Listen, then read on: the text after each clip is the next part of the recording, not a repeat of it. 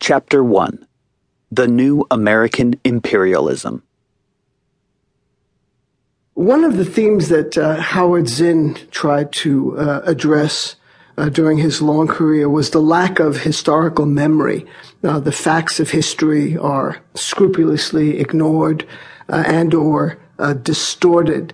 And I was wondering if you could comment on imperialism then and now, interventions then and now. And I'm thinking specifically about Saigon in 1963 and 64, and Kabul today, and the kinds of similarities with the U.S. being tremendously dissatisfied with their clients, with reports of drug corruption, in fact, a brother in each case being corrupt, all kinds of problems. And I know two historical situations are analogous, but what do you see there that is of value in reporting?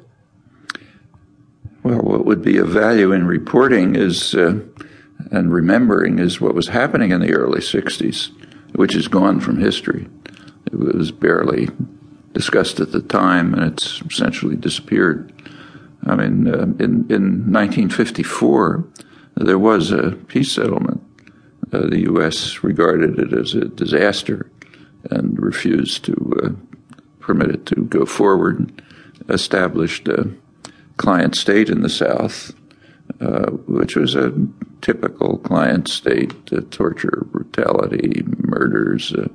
By about 1960, they'd probably killed 70 or 80,000 people. The repression was so harsh that it stimulated an internal rebellion, which the North Vietnamese did not want. They wanted some time free to develop their own society, but they were sort of coerced by the Southern resistance into at least giving it verbal support. By the time Kennedy came in 1961, it was out of control. So Kennedy simply invaded the country.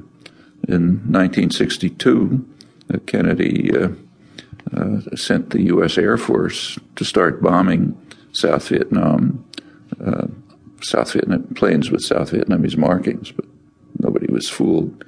It was actually reported, there was a sentence in a back page of the New York Times, which I remember reading, saying that the U.S. Planes and pilots are carrying out a third of the bombing missions in South Vietnam with South Vietnamese markings. Kennedy authorized napalm. He authorized chemical warfare to destroy ground cover and crops. Started processes of driving the rural population into what were called strategic hamlets, that essentially concentration camps, where they were surrounded by barbed wire to protect them from the guerrillas, which the U.S. government knew perfectly well they were supporting. That's the beginning of a process which ultimately drove millions of people out of the countryside while destroying the countryside. They also began the operations against North Vietnam on a small scale. That was 1962. Nothing noticed. In 1963, the Kennedy administration got wind of the fact that the government they had installed, the Diem government, was trying to arrange negotiations with the North. That was Diem's terrible brother, who they hated. He's awful, and his wife was awful. They were trying to negotiate some kind of a peace settlement. So the Kennedy liberals determined that they had to be thrown out.